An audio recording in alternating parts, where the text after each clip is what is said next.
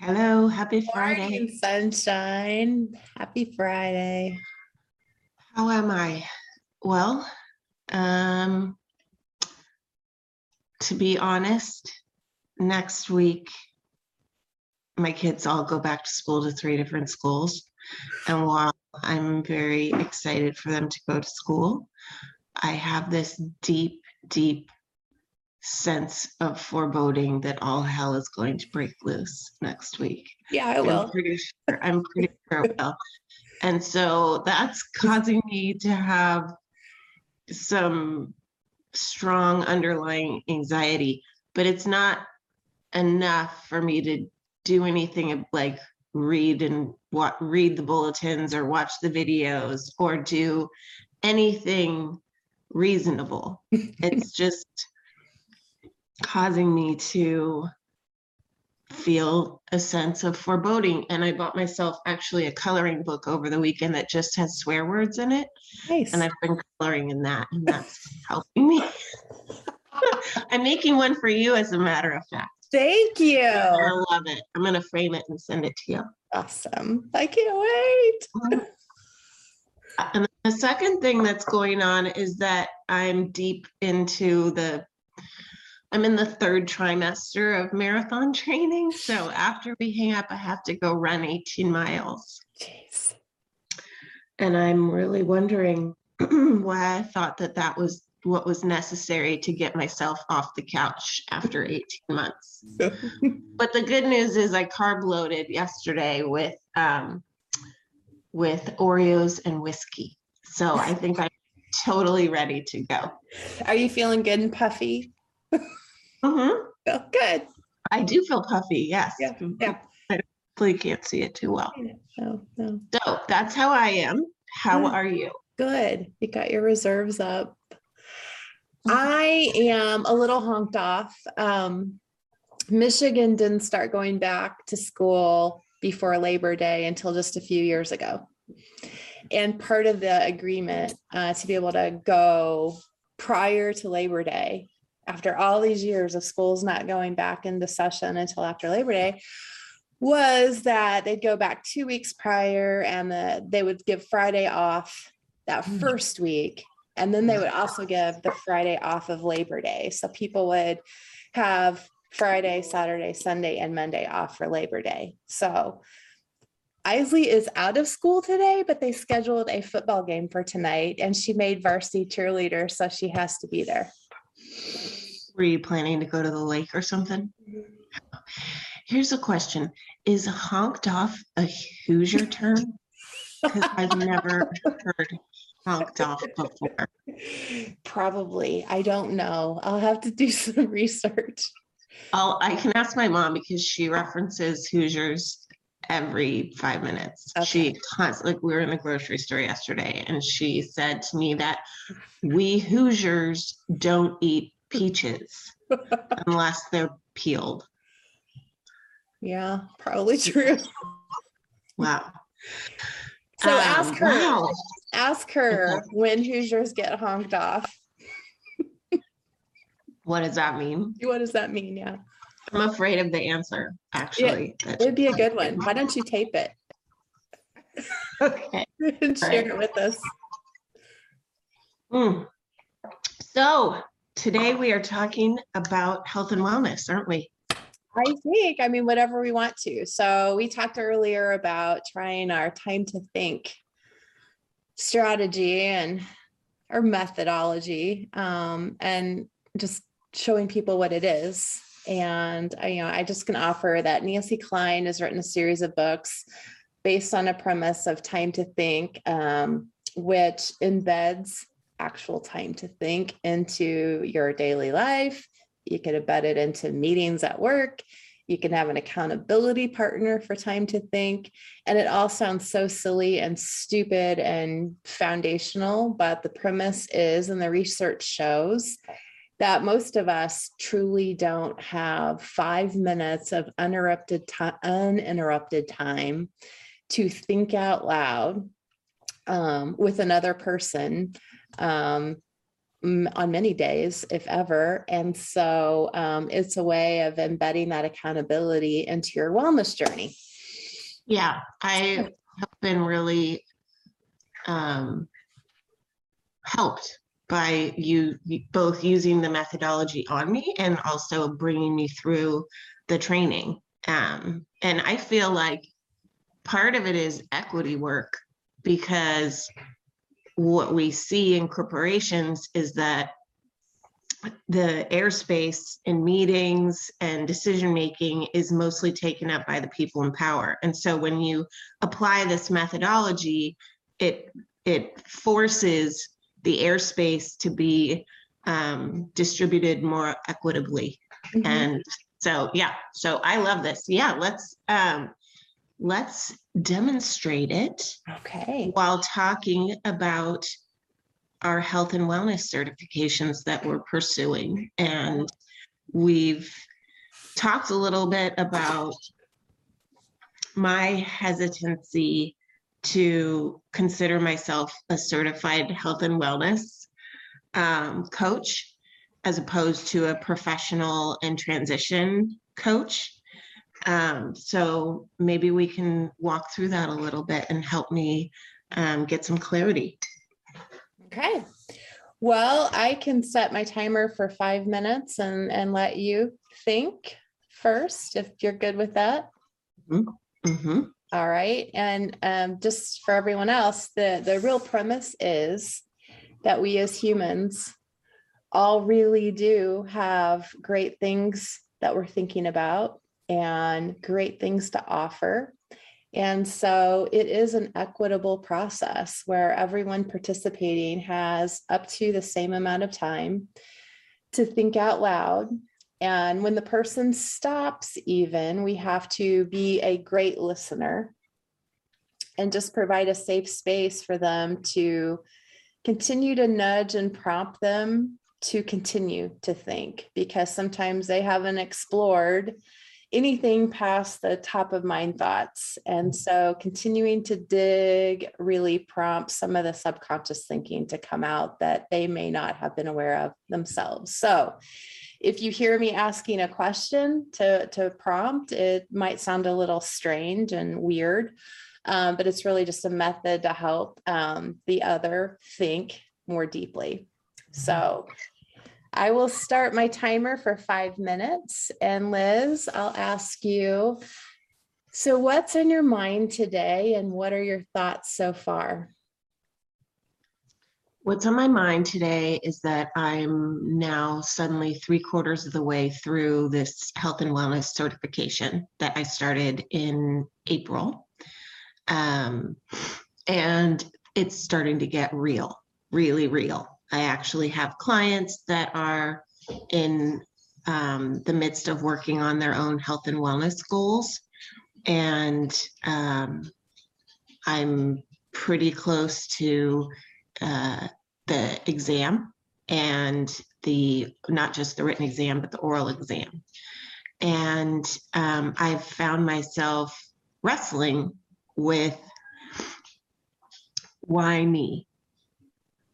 Why me? Why am I in a position to support people trying to get healthier or trying to be more well than they were or than they are?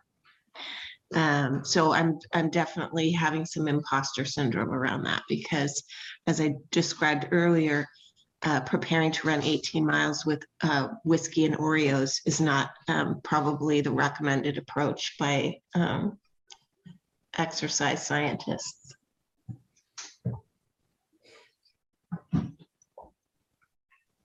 Yeah, so that's where I am. So what else, if anything, would you like to think or feel or say? Well, I've been wrestling with this a little bit for a couple months now, and I think that there's something to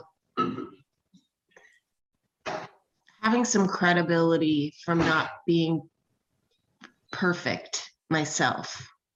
in that realm. The people that I'm working with right now, they are really struggling with confidence.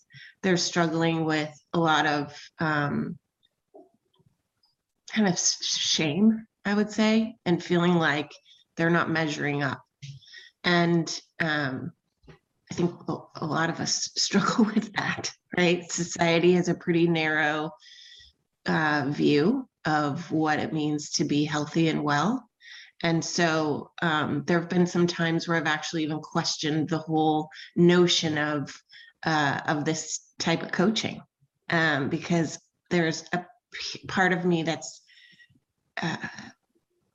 doesn't buy into societal rules, even as I think I apply them to myself, at times, and then that can be a source of self-criticism or shame.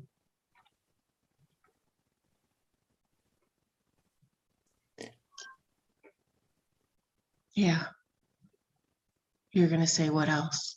And what else would you like to think or feel or say? Yeah.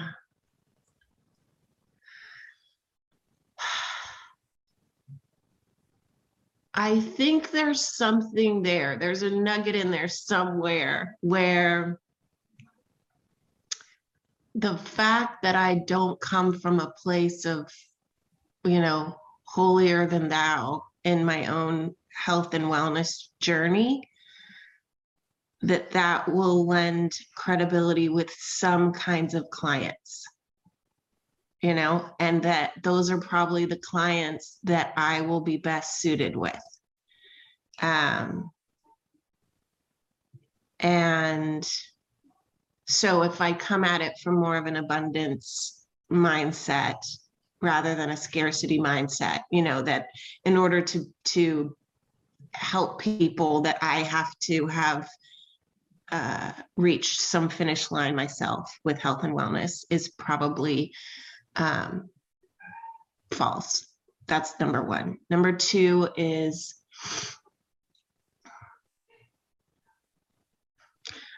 I think that I can bring some activism to health and wellness coaching that I have tried to bring to professional and transition coaching. So the concept of I'm going to decide what matters to me.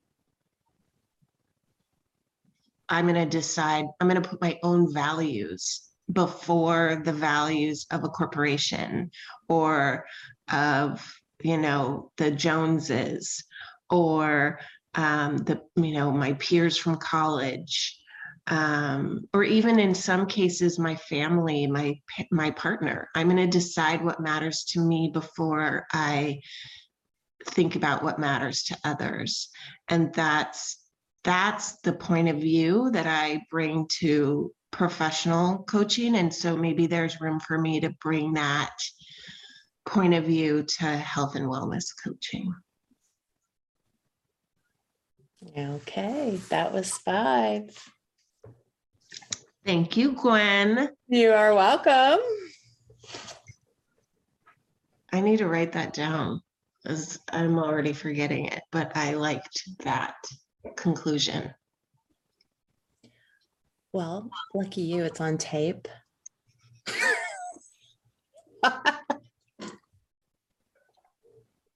Clearly, I need more coffee. You can watch the reruns.